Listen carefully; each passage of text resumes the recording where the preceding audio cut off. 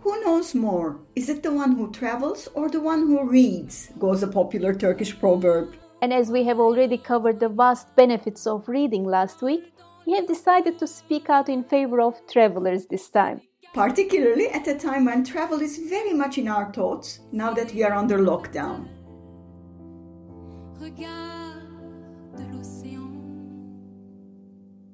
Voyage, voyage. Yes, travel is a big longing for all of us now. But just before the lockdown, many things poor tourists did were considered negative. This is why current traveler writers use words like traveler, wanderer, vagabond, and the like. Everybody wants to travel, but no one wants to be known as a tourist. Why is it so, Nazlan? Mainly because the tourist is universally despised and the traveler is historically glorified. The first is a camera-clicking commoner, forever nagging. The other is an alluring stranger, a poet like Baudelaire, an adventurer like Gertrude with an open mind and delight in everything he or she sees. There are also national stereotypes. The most significant of these are Japanese taking pictures of literally everything. There are also noisy Chinese. And noisy Italians. Snobbish French who don't like anything. And the stingy Dutch who don't buy anything. Whereas the very same nationalities travelers are dashing. The tourists get sunburned, the travelers are permanently bronzed. The tourist is forever snapping photos and the traveler is taking it in. In fact, I am one of those who do not see any meaning in taking pictures in front of the Eiffel Tower, but glorify travel when it is about experiencing life as locals and discovering unique stories that can't be found in tourist manuals. And if you have friends there or stay more than a long weekend, it's easier to have a deeper experience of the country, right? Rather than simply confirm the cliches in the guidebooks. Of course, you may try to blend in by not wearing sandals or by not taking photos of everything you see, but what I enjoy is really having local friends, spending time with them, discovering how they live, what they eat, especially at breakfast, what do they laugh at. It is certainly easier to go beyond the usual touristic experience with a local friend. In Israel, I once stayed with a friend who was very proud of her country.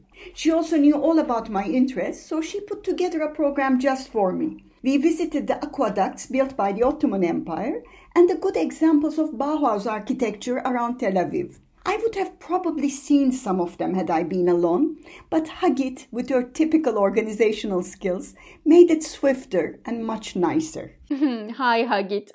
In the same way, it's also nice to travel with disciplined friends who take care of all the organization beforehand, from tickets to walking paths, from museums to what to eat. I know whom you have in mind, our common friend, Barçın! Hello, Barçın, if you are listening to this. Though we tease you, we love traveling with you. And my belated apologies from 10 years ago in Paris, when we left you, pretending that we were going to a museum you had already seen. We lied to you. We simply sat and drank wine in a cafe all day. Oh, we had a similar experience with Barçın in Southeast Asia. On the Bali leg of our tour, my Indonesian friends joined us, and since I hadn't seen them for quite a while, we sat up all night talking and woke up late. And this made Barçın very upset because it delayed our diving plans. But I was glad to travel with Barçın, as we did everything we had to in Southeast Asia. Thanks to her, I became addicted to Thai massage. Well, there's always the option of traveling alone, which I actually prefer. This is mainly because most of my work-related travels was as part of a delegation, and I always felt that I did not have enough time to drift on my own and explore those cities. On the contrary, I was the aunt who was always traveling on her own, also due to work. But I must confess, I don't prefer to travel alone anymore. I realize now, when I'm telling the travel stories to others, I have put myself in very dangerous situations. For example, I went to find a secret lagoon with people I didn't know while in Brazil, only to watch a film later in which a Brazilian guide helps steal tourists' internal organs. And I barely escaped from the hands of a timeshare mafia in Mexico. And I almost got kidnapped at the exit of the Dakar airport. I'm not even talking about how I drove miles on the Kyrgyz mountains in an old Jeep with blaring Russian underground music, driven by an ex-Russian commando with scary tattoos on his arms. See, traveling alone enables you to tell such juicy stories upon return. And this brings me to another point. Paul Theroux said that travel was glamorous only in retrospect. Unlike you, however, he made a lot of money out of his adventures in shady places. I love his books and films made from them. You know, I spent almost a month wandering in Latin America and have been to many places, mingled with locals and actually stayed with a Mexican family in Mexico, but still learned much more about Latin America in one documentary.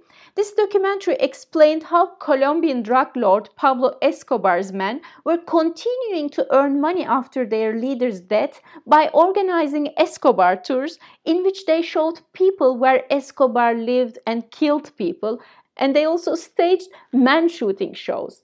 In other words, they became social media icons after they served their sentences in prison. This is certainly an improvement over Al Capone tours organized by ordinary guides in Chicago, where all you see are a few bootlegged bars.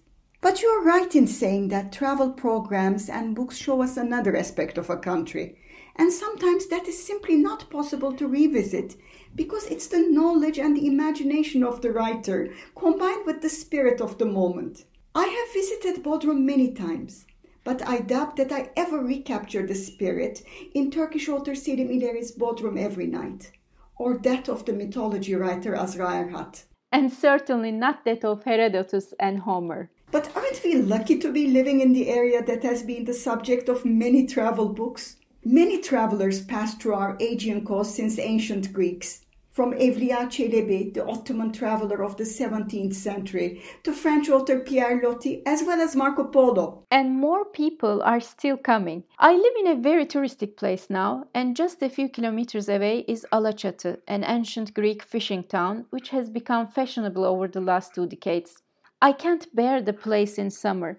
There are such huge crowds. Please don't hashtag Çeşme or Alaçatı. Hashtaggers are the worst modern interpretation of Theroux. They think that the only glamorous thing about travel is posting photos. The hashtag tourism, or some call it Instagram tourism, is a category that I'm not fond of. Whether we like it or not, it seems to be the spirit of the time. As soon as a city becomes a hashtag, people just have to go there and get the banner. Remember the Turkish town of Sparta, known for its roses, and how it became popular recently? Don't I?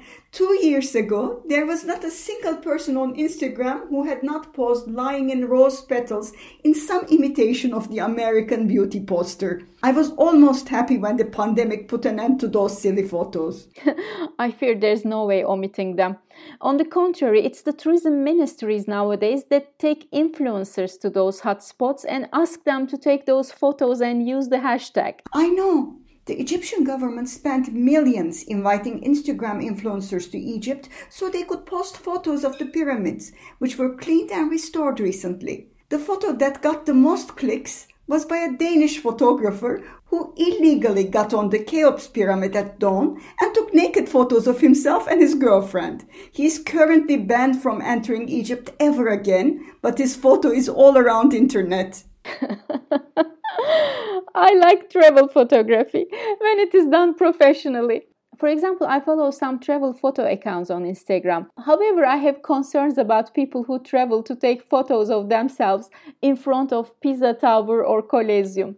I feel like they are traveling for that purpose only. I must say that my best moments while traveling were not photographed because I was too happy with what I was doing and didn't think of taking pictures. I'm like you. I have so few photos of my travels, and I regret that because some of the monuments no longer exist.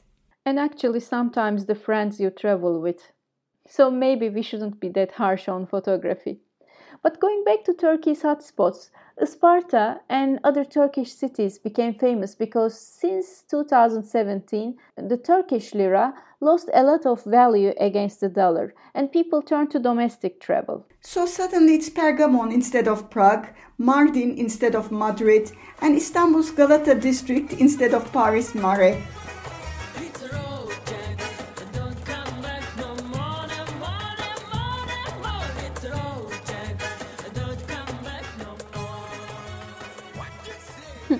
But of course, we are talking of middle class here. For at least half of the population, a vacation is either at home or at the home of their relatives. Many Turks consider themselves lucky if they can take their kids to a seaside town for a week during the summer. And to be fair, not everyone is dying for adventure or yearn for foreign food. This, of course, makes me think of how the tourism sector on the Mediterranean coast complain about what they call cheap British tourists who buy all-inclusive tour packages in five-star hotels and spend their time just eating and drinking without going out.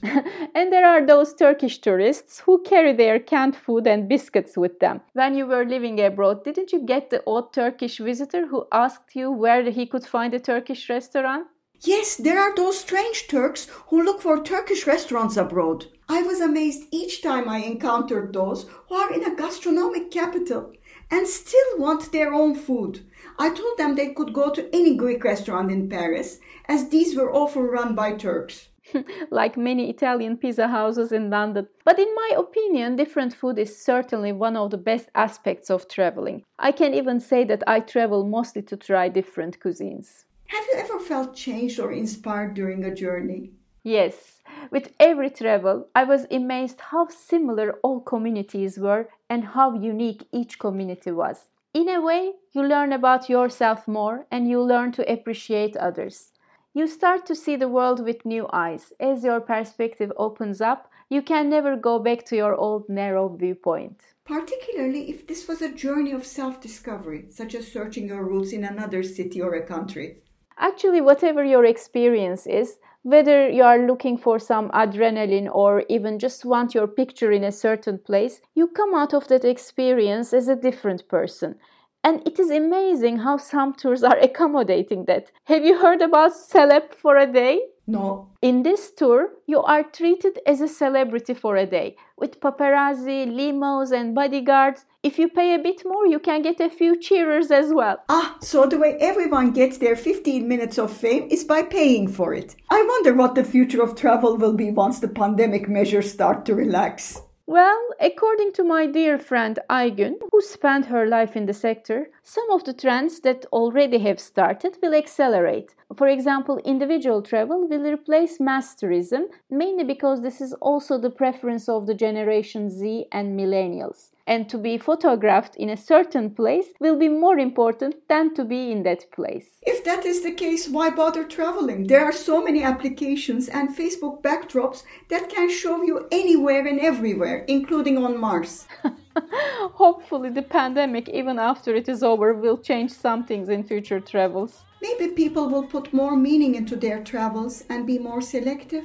Let me reciprocate with another question. Do you think it would put an end to travel obsession? I hope so. Few people are more boring than those who talk of nothing but their past and future trips. Oh, except for those who show their photos at the same time. What a thing to say after a podcast where we discuss our travels. Did this podcast change your thoughts on traveling? Not at all. If I had to choose between true love or traveling the world, I would start with India. Bon voyage. Eat, pray and love, dear.